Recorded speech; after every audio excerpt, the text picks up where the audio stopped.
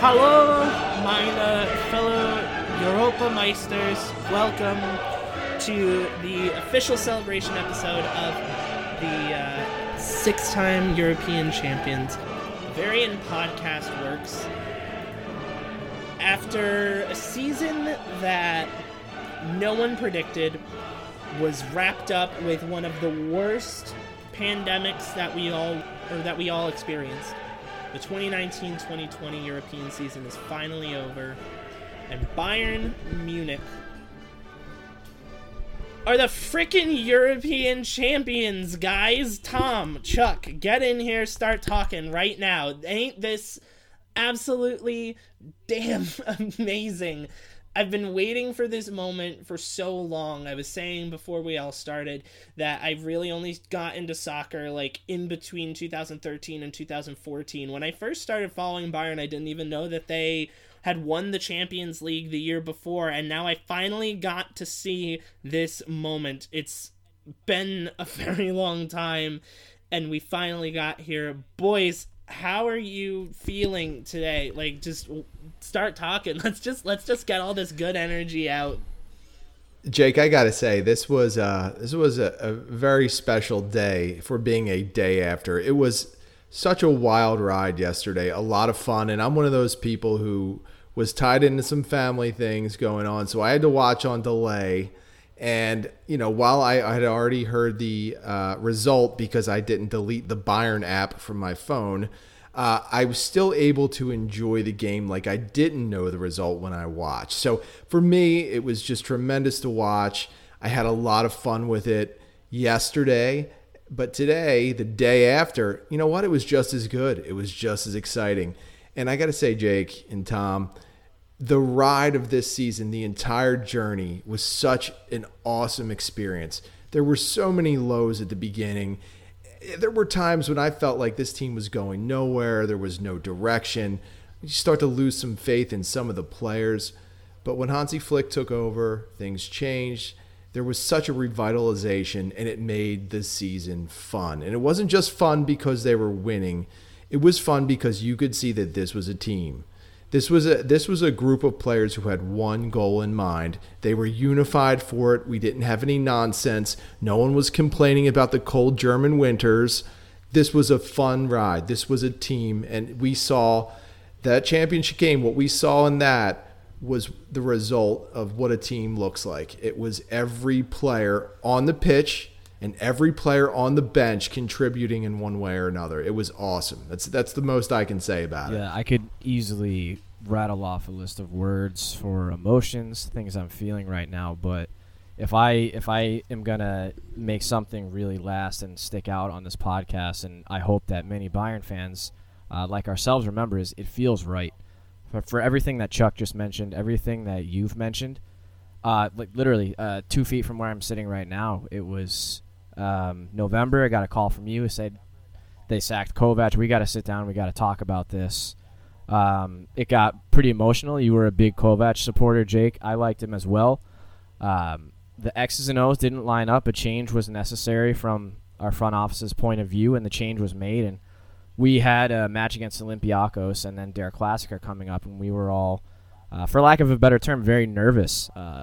Rightfully and justifiably so at the time, and we had no idea what the hell was going to happen and how well this team was going to be playing under Hansi Flick. And again, back in March, just 2 feet from where I'm sitting, we recorded our first podcast since all of the footballing leagues had paused. And, you know, I got to tell you, I was in a very bizarre mood. You know, I manage a gym for a living. People were very, very concerned. The mood was just terrible.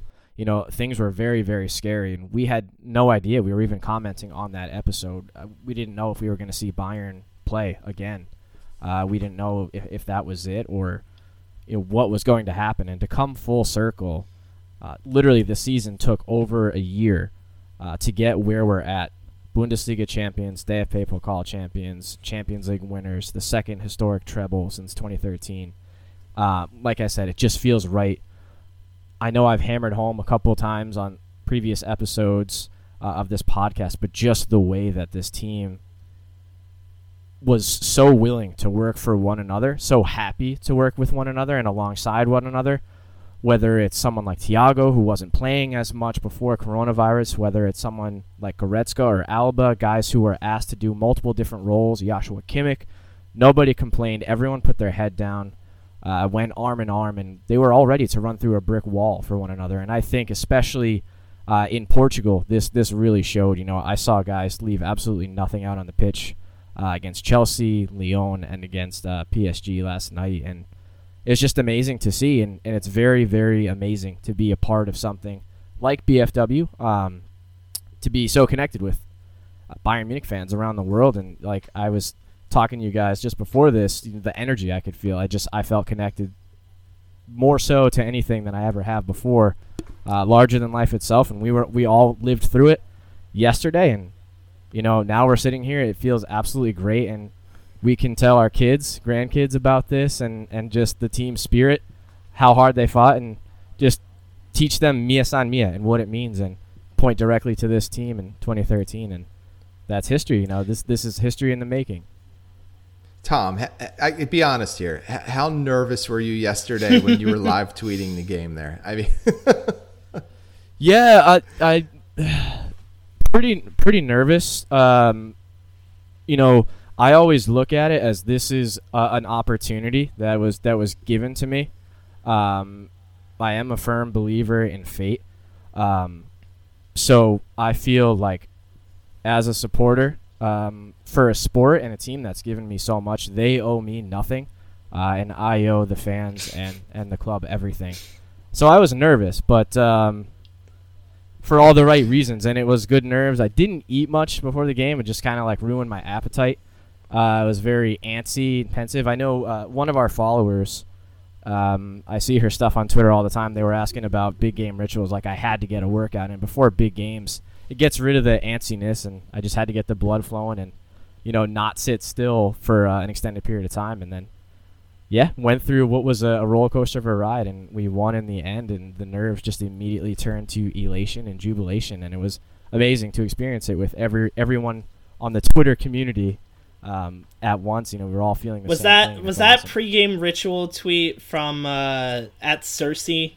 Yeah. Tom. Yes. Yep. Yeah, because I had tweeted something similar, like to the effect of like earlier that, shout out to her by the way, but like earlier in the morning, like I one of my gigs that I was able to find throughout all of COVID was that at my church I get to record like services and then put them up on YouTube and stuff along those lines. It's great money. They're amazing people.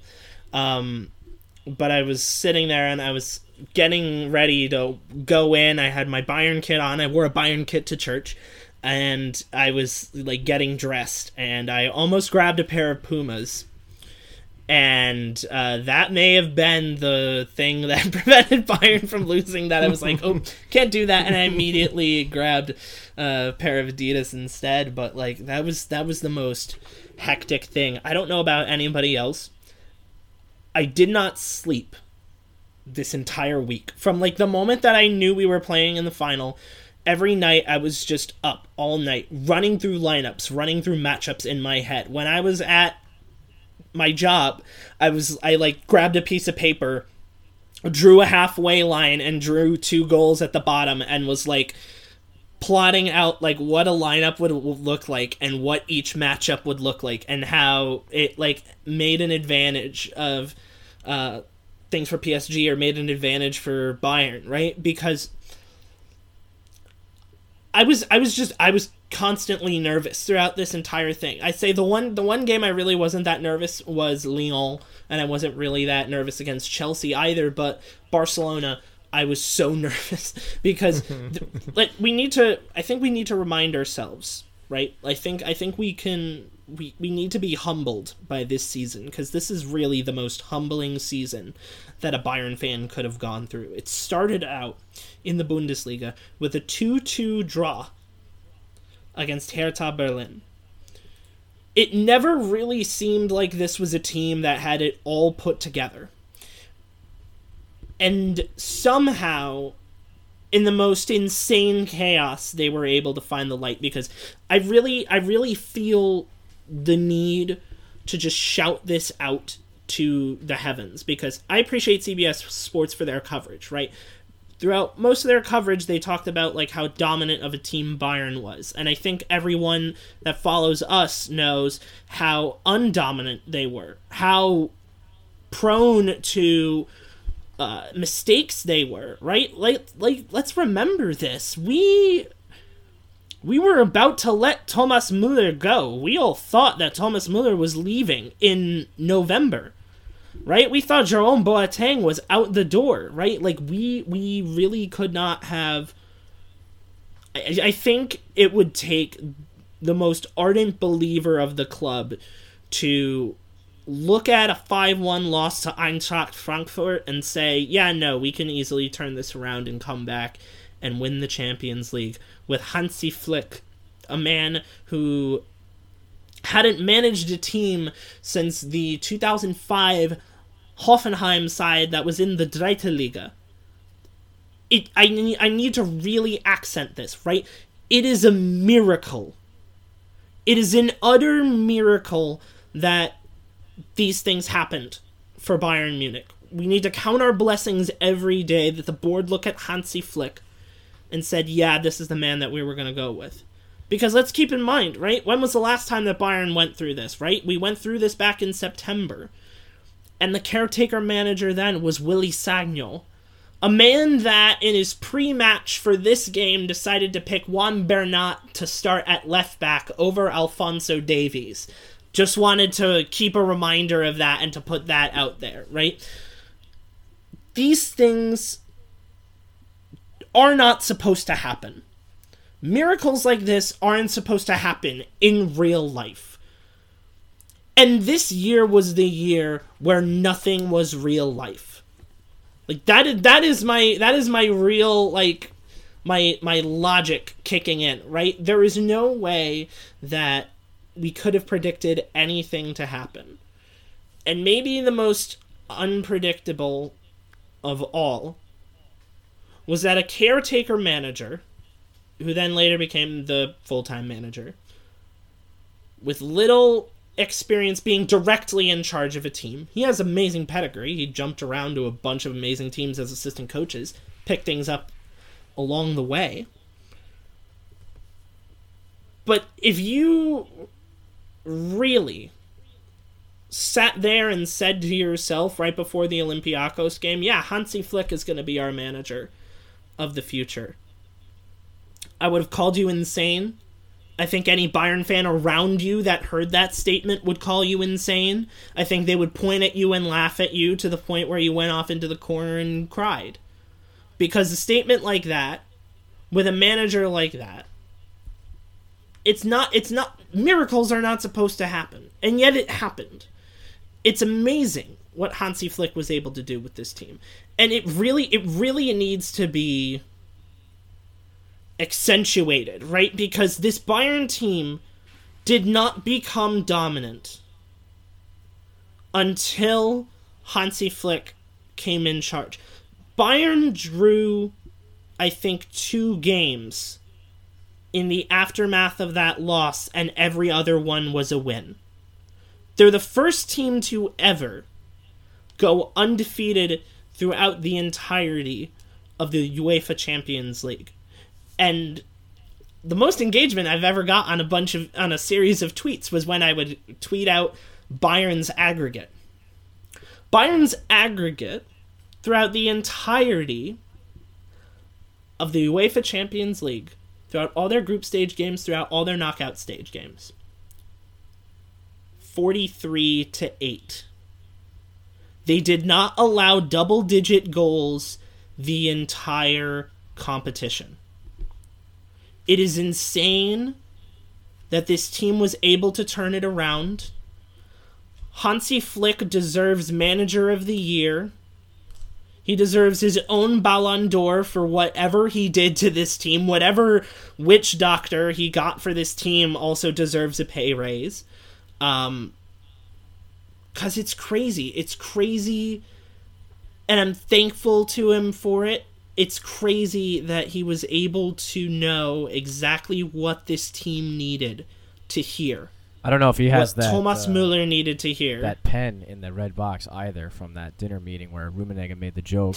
But that pen and that pen box needs to go in the Bayern Museum, 100%. It does. It needs to get framed. It needs right to get next to held all on of the to trophies. forever. Because he's a magician. He's a magician in and of his own right for being able to turn this team around from a point of utter breaking to making something amazing out of it. And I think for this season alone, he's going to go down in Bayern lore for just this alone, and he fully deserves to. And I think it's important to understand why he was so successful. And sure, he made some tactical changes, and he changed up some of the personnel. But Jake, like you and I had talked about previously, it was about building relationships with those players. And he was able to do that. Immediately, he got the trust of a veteran locker room. And the players responded to it. And he couldn't be any different than Niko Kovac. I mean, Kovac looks like they pulled him out of a Gap catalog and like he's going to the yacht The man club. dresses. Flick looks like he Flick dresses looks really like he nice. got off an 8-hour shift as an HVAC repairman, threw on his best golf shirt, and is headed to the PTA meeting because his kid got in trouble for pissing in the corner at school. All right, they are so different. But the way he was able to come in and just repair all that damage that Kovac did with the players, and I like Kovac, but he was not a player's coach. Flick went in, repaired all of that, and turned the entire season around. And that's why Bayern is at, that's why they were able to achieve what they did. You could almost tell that Kovac wasn't a understand player's coach from the moment that he brought forth his 10 commandments at the very beginning of his tenure, and he set out a bunch of rules. I remember reading those, and I was like, you dummy, don't say stuff like that to a team that is mostly made up of well-structured veterans. That stuff may have worked at Eintracht Frankfurt, where you're coaching a bunch of people that are under the age of 27, but when you've got full-time starters, when you're dealing with Arjen Robben and Frank Ribéry, you don't need to set up that kind of discipline. They're already disciplined players. And I imagine that from that point on, he set himself up for failure in that regard. Chuck will also probably Absolutely. say it was that rendition of 99 Luftballons at the fan club tours. If he would have just released the footage of that, none of this would have ever happened. He could have won the entire team over if he would have just put that out on social media. He would have. He easily would have.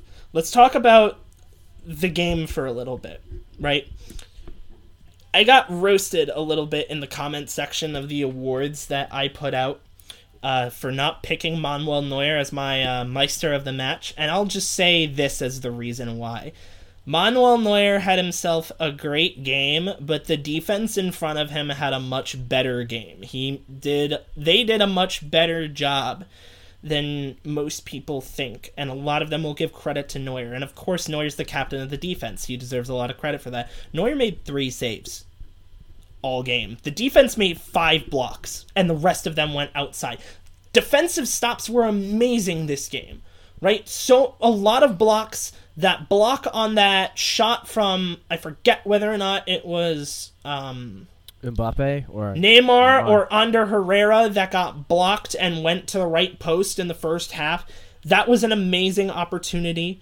But I'll give Neuer credit, right? Neuer did a fantastic job. That double save on Neymar early was amazing. That save from a wide open Mbappe, right? Mbappe has to hit that shot. Yeah. He has to go top left. He has to bury that Hit it shot. right to Neuer. And somehow he doesn't. He just dinks it right down the middle like he's trying to hit a putt 12 feet in front of him. Yep. No, you can't hit that kind of shot. You can't be one of the best young strikers in the world and then hit that shot. Do you think Erling Haaland misses that shot? Because I don't. And I don't blame Mbappe for it, right? Because he's still young. He still has to figure it out. But he's played on big stages before. He's won a World Cup for France before. You have to think a little bit better on that. And then his third save was that one on Marquinhos. He was already in good positioning. He was just able to really just kind of half stick his leg out to make that save, right? And I know that I'm being the kind of person that would brag about how I would have made it in Major League Baseball if I just got a chance from the coaches, but Manuel Neuer did a fantastic job. But the job that Thiago did yesterday was poetry in motion. He provided so much support. He was attacking beautifully. He started off so many amazing attacking chances for this Bayern team. He was on the ball defensively. He was commanding everybody. I think it was probably the best performance of his entire career. He did such an amazing job. He deserves all the credit. For that reason, I picked him Meister of the match, right? Neuer did great, but Thiago actually has the legitimate quantity as well as the quality of stats, right? Neuer had the quality, he was just slightly lacking in the quality. If he was forced to make 2 more saves, I imagine I would have made him Meister of the match because he did that well of a job. And it's not like I left him off the list. Everybody was like, oh, Neuer was my Meister of the match. I put him second. Like, it was a close second, too, right? It wasn't like I was like, oh, I'm going to pick Kingsley Coman because he scored the goal. No, like, the other 2 put in much better performances, and they deserve to go at least 1 and 2. Somebody had to go 1 and 2, and that's the way that I lined it out. But those 2 performances they're going to remember for the rest of their lives, performances that need to go down in Bayern history as some of the best ever. Jake, and to your point, too, it's like if that wasn't a Champions League final, let's say Neuer makes those saves in either Bundesliga, Der Klassiker, or perhaps even a DFB Pokal knockout game, those 3 saves in particular. And mind you, the first one, I listened to CBS Sports, BT Sport, pretty much every major punditry division that I could listen to, and Peter Schmeichel was saying the first save, the double save that you mentioned, he does kind of get a fortuitous bounce after it hits his leg, and it was basically just his arm falling to brace his fall that wound up knocking it to the side, and then Neymar went to cross it back in, and obviously Neuer blocked it with his foot. But to add to your point, would people who were making those arguments in the comment section, would they be doing so if this wasn't a Champions League final? And I agree. I think Thiago had one of the performances of his life. The guy's kind of like Pirlo-esque in the way that he can just like completely shift his hips so quickly to wrong foot defenders. And like in the build-up to the goal, I mean, he just plays a perfect pass. And it was Rio Ferdinand and Owen Hargreaves speaking about this on BT Sport. If you watch the clip, I mean, is almost like a quarterback, a quarterback when they disguise where they're looking before they throw the ball, and it reels in the defensive backs. 2 steps in the wrong direction when players are going that quick is massive. And if you look at that pass that leads to the goal-scoring sequence, I mean, he virtually takes 5-6 PSG players out of the question with that one simple pass and immediately on the back foot. And, our attacking players were just so quick to get on the edge of the area. And Kimmich was able to play a beautiful dink over to Coman, who cleverly was making that run to the far post. And I have to agree with you, Jake. I think Thiago, that was at least his best game in a really long while, if not one of his best in a Bayern shirt. And, I mean, honestly, Jake, there weren't really any wrong answers yesterday. I thought Thiago was great. Neuer was great. You could go through every single player that got on the pitch yesterday and point out dozens of contributions that they made, just the way that Robert Lewandowski and Thomas Muller tracked back and pressed and created havoc for PSG the entire game. Could easily point to the performances they had. Just Kimmich, Goretzka, even though maybe it wasn't his best game, but you really can't discredit the effort that he put out in the midfield. And yes, Thiago was absolutely the key to that midfield, but I think that's where Bayern won the game. It was in the midfield and with their defending there. Yeah. So, Jake, I wouldn't knock you as much as I would want to rip you, Jake. I can't find any reason to. Yeah, thank you for that. You got to give Thiago more credit, too, as well as Davies. Both got yellow cards, especially a guy like Davies. I mean, his was early on. I mean, young player, it is not very, very easy to play in that level of a match, on a yellow card. And in the second half, you saw what Tuchel did. I think he knew. He switched Neymar and Di Maria so that Neymar would be lining up on Davies' side to give him a run for his money and potentially get him in some danger. But I think as Atalanta and RB Leipzig showed, I mean, Neymar gets very frustrated when he has to come far back for possession, and that just completely ruins the game that he wants to play and that Thomas Tuchel and PSG want him to play. And I think that Bayern, for large parts, did really well. I thought the only time they were dangerous was on the break when those guys were in open spaces. And, yeah, credit to them. I mean, playing with a yellow card in that situation for that long. Granted, I think Davies, he was unlucky. He seemed to kind of slip on the pitch as Thilo Kehrer was kind of going around him. Yes, he did kind of grab out, but on the main, I would have some choice words for the referee, even though we won. I thought there were a lot of really contradictory calls.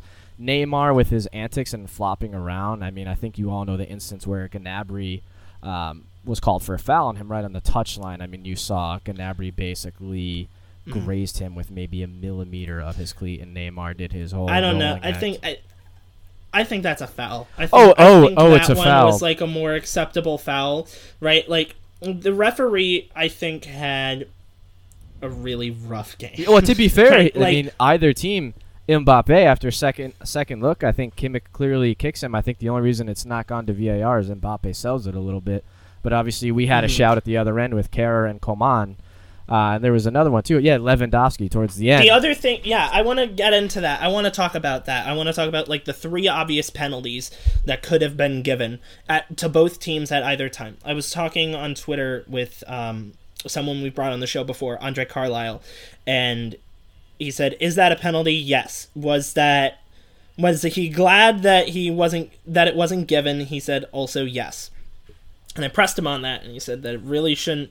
He's like, in a Champions League final, you have to make it like an incredibly obvious penalty in order to give it. If we're operating within like that idea, then sure, let's talk about that, right? Let's start off by talking about like Alphonso Davies' foul, right? It's a foul. It's not a yellow card, in my book at least, right? Yeah. Like, yes, it's a foul. They're both jockeying for position. They're both trying to get the ball. Davies thinks that he has the pace to be able to get in front of him. He kind of just uses his arm to, like, get in front of him. And then he like, tries to stop, and he kind of throws the guy to the ground. But yeah, that doesn't like, happen only if he doesn't barely slip, in my opinion. Like, he clearly... it doesn't happen if he doesn't the ground kind slip. of slipped up from him. You could see the mark in the... You know what it is? On the pitch. The pitch could not... saw him slip. The pitch couldn't handle Davies' pace. I mean, they need... Chuck, they need to get Bavarian Grassworks on the job for these big matches. We need the best grass. You need to be able to handle Davies' pace because he's got a lot of it. You need quality grass. But here was my issue, right? It's an absolute foul. You have to give that foul, and I don't blame the referee for giving that foul. But when you call that a yellow card... That sets a precedent for the rest of the game. Yeah, definitely. Right? Referees know that handing out cards sets precedent and sets the tempo for the rest of the game. Yep. So if we fast forward to the 45th minute and we see Thilo Kehrer put his arms on the neck of Kingsley Coman as he tries to dribble into the box, and then he slips and goes down... I think in any other game other than a Champions League final, that's a yellow card and that's a penalty. Yep. You have to give that a penalty. I think that VAR should have been instituted, which I want to add that. Never once did the referee's VAR official tell him to go have a second look. Yep. Right? And I'll give him credit for that, right? You want to have VAR say, I really think you should take a look at this. But if you think that you got it wrong, use the monitor. Check the monitor and really look at it, right? Was it a bit of a soft penalty? Maybe, right? Like, I don't know whether or not the amount of force that Kehrer applied would have brought him to the ground, right?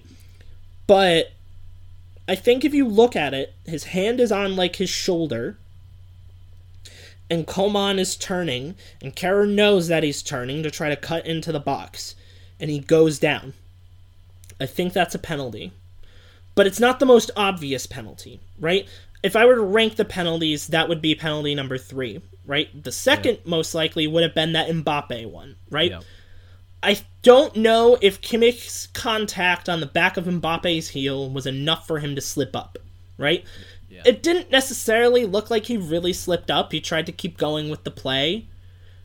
Both boots were pink, right? Which I thought was super cute, by the way, that Mbappe got to relive the first pair of boots that he ever wore, which were originally worn by Franck Ribéry. I want to mention that. I thought that was fun. I think that was a tough call. I will give that to the referee.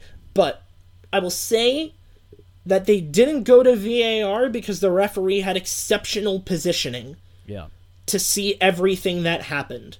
Right? If he didn't, he would have gone to VAR and then he would have given the penalty. I imagine that. I have a slight issue here as well with CBS. Not necessarily the network, but the people that were covering it. They mentioned afterwards, they were like, oh, did PSG get robbed of a penalty? And I was sitting there and I was looking like, yeah, they probably did get robbed of a penalty, but they didn't get robbed of the game. Because a good 5 minutes later... Lewandowski was like the most obvious penalty of the game. Lewandowski is on a breakaway in the 90th plus 1 minute. He's on a breakaway. He's jockeying with Thilo Kehrer. Kehrer steps in front of him, wraps his leg around Robert Lewandowski's leg with the ball in the box, doesn't make contact with the ball, and causes him to trip. I will give credit to BT Sport because they actually went back and reviewed it. I think CBS Sports had that opportunity to also go back and review. I'm pretty sure the entire board would have said that was a penalty because BT Sports refereeing expert said that when he saw it for the first time, he thought it was a penalty. And when he looked at VAR, he knew it was a penalty. That one could have obviously been given a yellow. You could argue maybe that it could have been given a red because it was pretty much a one-on-one chance between Lewandowski and the goal with Kehrer kind of jockeying by his side. There wasn't a defender in front of him. He doesn't make contact with the ball. The ball doesn't skitter away from contact, so the referee could have been like, oh, it may have gone off of Kehrer's foot. No. He stops his leg in front of Lewandowski, and he goes down. That, the other two, in a normal Bundesliga match, I would have expected those to be called penalties. In the Champions League final, I would have expected that one to be called a penalty. Because I don't care if Bayern is up 1-0, right? PSG has the attacking talent to put themselves back in the game with a little bit of time. If Lewandowski goes down in the box, he doesn't always go down the easiest. Right? He's a big, strong man. He's able to take care of himself. But if you step in front of him, right, and you basically do that to body him off of the ball, I don't know how you look at that and then tell him to get up and play on. That's a clear and obvious penalty. I think that one was probably the most egregious out of all of them. And that was the one that really got me the most mad. I could have been fine. I was fine without that Coman one being mentioned, but that Lewandowski one has to be called a penalty. It absolutely needs to be called a penalty. And if you don't, then I don't know. That's a bad miss. That's a bad miss on the referee's part, in my opinion. Yeah, I don't disagree with you guys about the lack of penalties that were called or the quality of the officiating. I just thought that they weren't great, but in the end it didn't really favor one side or the other. And I guess it's a little bit of revisionist history right now because I think if it would have cost Bayern the title, maybe I'd be a little angrier about it. But I felt like, for the most part, there were some questionable decisions, but I didn't think it was enough to basically impact the game because I felt like there were faulty calls both ways. So in the end, I think the result is the correct result.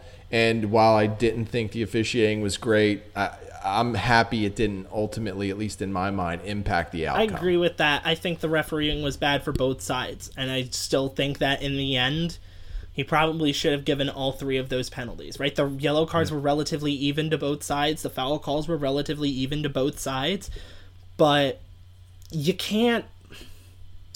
Yeah. I don't know. You can't look at that and not... At any of them and not, like, consider going over to VAR and taking a second look. Yeah, that makes complete sense. It was kind of puzzling why there wasn't even a thought to go to really, take another look at that. But like I said, in the end, the result turned out in the best way possible. Yeah. So, it could have been a lot worse, put it that way. If, for instance, they would have awarded Mbappe the PK and, Bayern would not have gotten the other 2, then right now we'd all be losing our mind. Tom would be ripping his shirt off like he's the Hulk. Jake, you and I would just be outraged and probably I'd be cursing. You would probably be muting me. Yeah, so I'd be screaming I think loudly into the microphone. Right. Muffle me down. But I think we're good, though. I think we got what we wanted. The result was the way it was, and it worked out for Bayern. So, Chuck, you pretty much hit that. No, not even bad officials could take this title. Like, that's I think they were That's really bad right to both sides. Both sides really got robbed of penalty decisions, right? Yeah. And I think if you look at that PSG one and you give that a penalty, I would agree with you. I think PSG should have gotten a penalty there, and I think it was bad on the referee to not go and check VAR. But if you give that a penalty, then you should give Lewandowski a penalty. And if we're talking about a slight tap to the back of a boot causing a penalty, then somebody going down because of contact on their neck also should be a penalty. So I think there were a lot of missed chances from the refereeing crew on the evening that negatively affected both sides. The yellow cards, at first, they were like kind of kept close to his chest, right? The first half, there were a bunch of like fouls, but he like kept it close. He wanted to keep like control of the game, but it got really chippy at the end. He kept like brandishing that yellow card over and over again, and everybody was just kind of getting angry at each other. It was weird. It was like right after that Coman goal, everyone was just like, I'm gonna go for ankles and I'm gonna start doing it now. But I don't know. I think that if we were a PSG blog, we would obviously have a very different reaction to all of this. Yeah, it's the idea of objectivity, man. It is very difficult. I give, like you mentioned, BT Sport. I know people give me stick for being so quasi-British, but they just happen to be one of my favorite punditry outlets. It's because you are quasi-British. Pretty much. I mean, I've had a good year. I've had Premier League, Bundesliga, DFB Pokal, and Champions League to celebrate. I'll take any abuse because it's been a fantastic footballing year for me. You deserve all the abuse. Yeah, but how did your beer league team do, Tom? Hey, we were about to go to playoffs. That's what we really I'm going to blame coronavirus. We were about to go to playoffs, and those playoffs have yet to happen, but I will surely report back when that does in fact happen.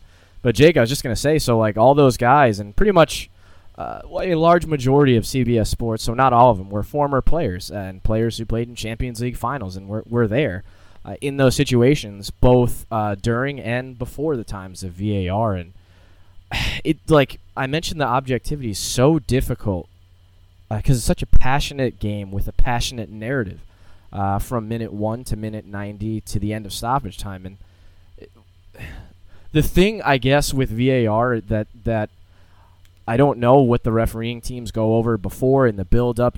Are they researching these guys' habits, their tendencies? Does so-and-so have a tendency to go down? Does so-and-so have a tendency to try and influence the referee's decision by constantly talking to them? How they always will pull over the captains to settle skirmishes, which one happened, obviously, after that Gnabry foul on Neymar, where Paredes went right over and shoved Gnabry. But Jake, you were mentioning the yellow cards too, and the consistency, and the Davies yellow card setting a precedent. To my recollection, he had not had more than 1 or 2 fouls before that, and that foul only happens because he slipped and the pitch couldn't handle Davies' pace. But, again, I can count on 2 fingers the amount of times I saw incidents worth a second look from PSG. Marquinhos in the first half wrangling Lewandowski's neck going up for a header. Kurzawa, after he had come on in the second half, was actually on a yellow. There was an instance where he smacked Lewandowski like right across the sternum, like just below his throat, from what I could see. And for whatever reason, that was just completely overlooked. There was an effort in the first half where the Goretzka kind of came through, and it was a pretty venomous volley he was trying to hit, and he went right into Marquinhos. And then Silva, or I believe it was Thiago Silva, looked to kick out at him when he was on the ground. And, of course, nobody saw that. And with the whole VAR thing, it's like you try to make it as non-arbitrary as you can and as black and white as you can, but that gray area in football is so difficult because what defines a clear and obvious error? Because if you're going off of that basis from an objective refereeing standpoint, then he made clear and obvious errors all night. You see what I'm saying? Because it's not just for penalties. Obviously, we know that this is also used for yellow and red card decisions both ways. So reverting to undoing a red card decision, changing it to a yellow, or upgrading it, if you will, to a red card. And for the penalties, I bring up the idea of objectivity and what they look at. I wonder how much the players' reputations precede themselves. Guys like Mbappe, Neymar, or Lewandowski, Coman. On the Coman one, I would just add that with all the replays, again, similar to the Davies yellow card, it did look that like on when he was turning his right foot, the pitch came up just a little bit. I think if that didn't happen, even though Kehrer had his arm on Coman's neck and shoulder, I think Coman would have stayed up. I think it was that little bit of the pitch kind of coming up on him that helped him fall down. I still think it deserved a second look, as did Mbappe's and Lewandowski's. But again, who the hell are we to say what clear and obvious is? Because you hear that, like, how many times did you hear that from Mika Richards, Jamie Carragher, Owen Hargraves, Rio Ferdinand, Jake, from you listening to BT Sport as well? How many times did you hear that phrase? Do we have any more clarity on it after a match like last night? No, I not don't. even close. Even if I'm taking a step back, yes, obviously I'm elated, and we're Bayern fans, but taking a couple steps back and listening to multiple experts talk about this, guys who had to deal with getting laid into in an era when football was a lot more aggressive and there was no VAR to help them. It's just, I would hope that the governing footballing bodies would make it more obvious what clear and obvious errors are, quote unquote error marks. Mm-hmm. Because based off last night's barometer, he was making clear and obvious errors by the rule of law, football all night. But as Chuck said, better team won on the balance. We didn't need the ref or VAR to help us, and we are treble winners. Let's talk about two more things before we end this episode. Let's start off by talking about the future of this specific competition. This was a lot of fun. This competition was a lot of fun. And I think part of that lies in the urgency of all of it. For those that don't live in the United States or don't watch it, Chuck, I know you said this on Twitter, or you said it in Slack or somewhere. This really had the feeling of the NCAA tournament, where it was all brackets. You never knew what was going to happen. You could argue that not every best team came out with a win. You could argue that for the Europa League as well, right? Like, I imagine that Sevilla team in a second leg scenario in the semifinals doesn't necessarily get past Manchester United, and you have a Man United versus Inter Milan final. But Sevilla was a team that was able to get it done, and they went on and they won their own cup competition yet again. This was a lot of fun, and I loved this, and it did a couple of things. It eliminated the need for away goals. It eliminated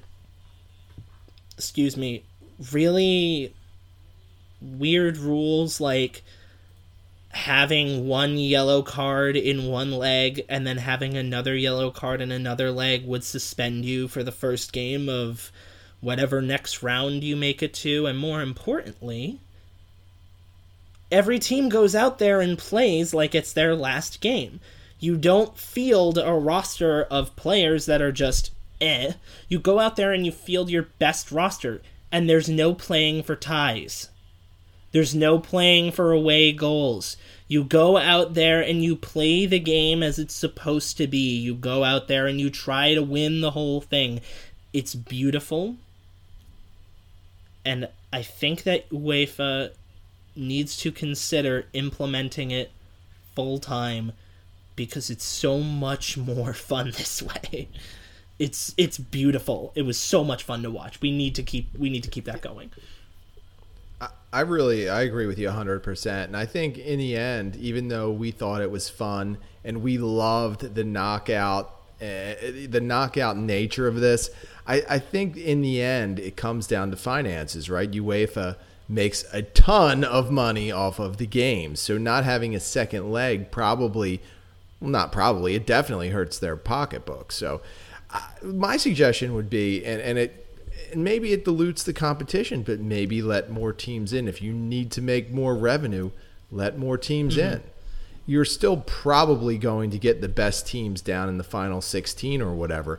But if that's the sacrifice we have to make, I mean, I don't know. I'm loving the prospect of maybe Bayer Leverkusen knocking off Chelsea, in a round of 32 game or something. Like, I mean, like, that would be fun for me. So if it takes letting more teams in and doing more of a tournament style format with brackets and everything, I think it would be awesome. Now, there are probably some, people that would disagree with it. Maybe there are a group that they really like the second leg nature of things, but this was great for me. I loved it. And to be honest, it's what we all needed during this pandemic. We needed something like this. We needed that excitement. I loved every second of it. If they call March Madness the dance, then this was like a freaking Blitzkrieg, Rammstein, like mosh pit, because it was absolutely awesome, absolute bedlam.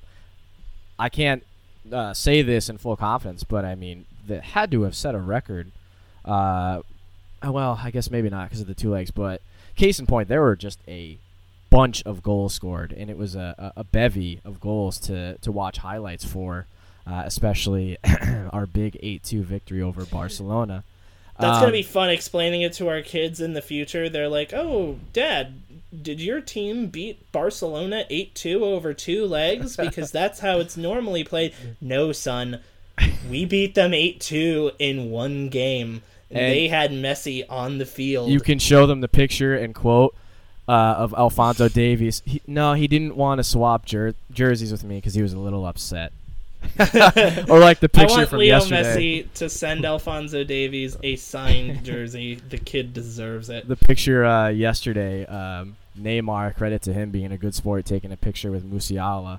I think it was our very own I Need No Name on his Twitter. You mean Musiala allowed a fan to take a picture with him? Yeah, that's great. That's one of the best things I saw yesterday.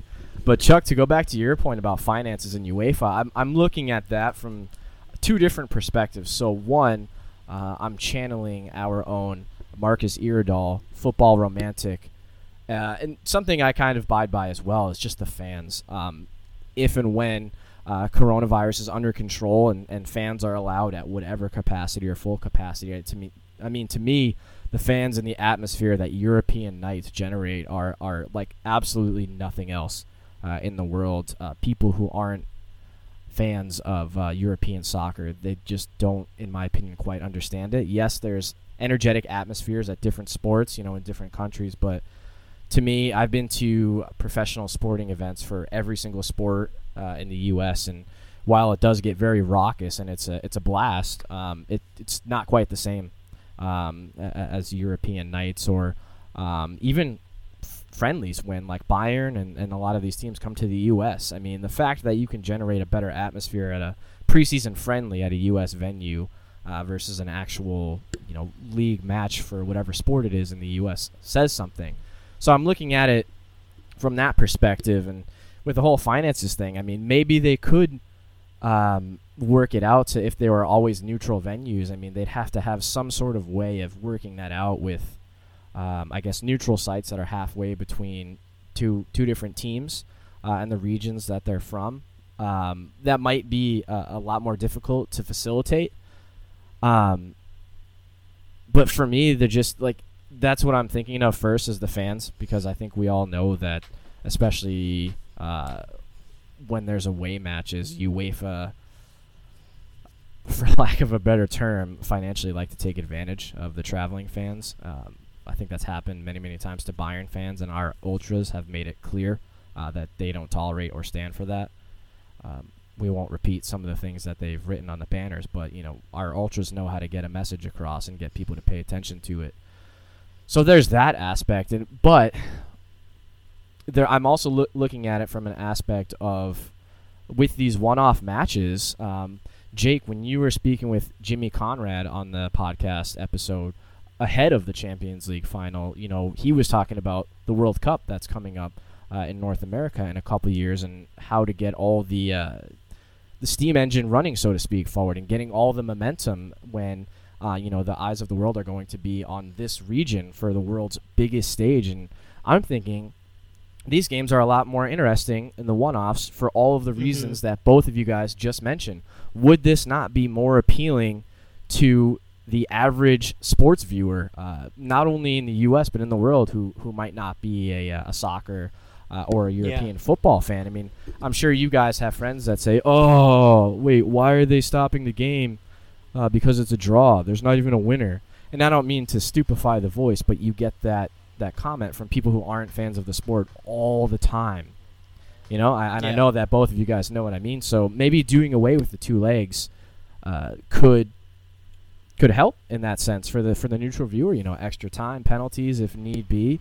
Like you said, teams having to play expressive. You can't Jose Mourinho and just park the bus at the away leg and try and poach an away goal. I mean, that could be very, very beneficial for the sport. It's a shame that they said they're not going to do that, at least for the time being, but maybe they should wise up and be like the FA Cup and get rid of those gosh darn stupid replays and those two-legged affairs.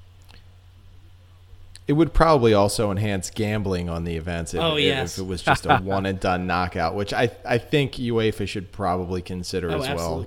With the way gambling is exploding now, especially in the United States, you could get any American to throw down $25 on any soccer game where they don't know any of the players, the coaches, or anything, but they just want the action. Why would you assume that UEFA is going to make decisions based off of money instead of people? I mean, where would you get that idea? How about that? Final thing. This is a Bayern team that just won the Champions League. This is a Bayern team that also is going to get Leroy Sané next year. Whew. How are we feeling for confidence for the season that starts in a little under a month, boys? I'm 100% confident in the ability of the team. I want to see how their depth plays out. I love the job that Hansi Flick did, and I'm fully confident he can do it again. To be honest, I'm expecting great things. Because of the nature of the season and how we're basically going from the end of the Champions League straight to the start of the Bundesliga, I think it works out perfectly for Bayern. Sure, there may be times where you might have some tired legs, but that's where I think if Flick and Brazzo can put together some depth on this roster, and if the sub-rotations can be worked out in a way that your key players can stay healthy, and I have full confidence that Flick will do this, I think Bayern is primed and poised to make another run. I love the composition of this roster. I love the mix of veterans and young players. I love the mix of speed and power. I couldn't be more excited to see this team take the field again. Does Brazzo have to keep growing his beard, or does he got to shave that? Keep that thing. I think he does. Yeah, he's got to keep it, and then you can go buy an AK off him because he's probably got like 3. He does kind of look like a gangster with that beard on, and he looks amazing. And we know from that picture from that preseason tour, he knows his way around a sword. So that's right. Absolutely. You don't want to mess with Brazzo and the Brazzo beard. But Jake, to answer your question, I don't oftentimes look like or sound really cool on this podcast or do anything very cool in real life. So I'm going to try and just go ahead and have a really cool moment here and just say that this is the beginning. That's it. This is the beginning of an era, the Flick era, and I have full confidence as long as that man is in charge, this team will run through a brick wall for that man, and, this is just the beginning. That's it. It is the beginning, because officially after this podcast ends, we will be going into our 3rd season of Bavarian Podcast Works, and that is crazy to me. It's crazy to think. The pod has grown immensely over the last couple of months. I believe it's about a year, a little over a year, or maybe it's almost halfway to a year and a half. I want to thank a lot of people, because we're wrapping up this 2nd season for a podcast that currently sits at about 130,000 downloads. That's an amazing number. I'm going to have to produce another special a lot sooner than I thought, which is good in every way, shape, and form.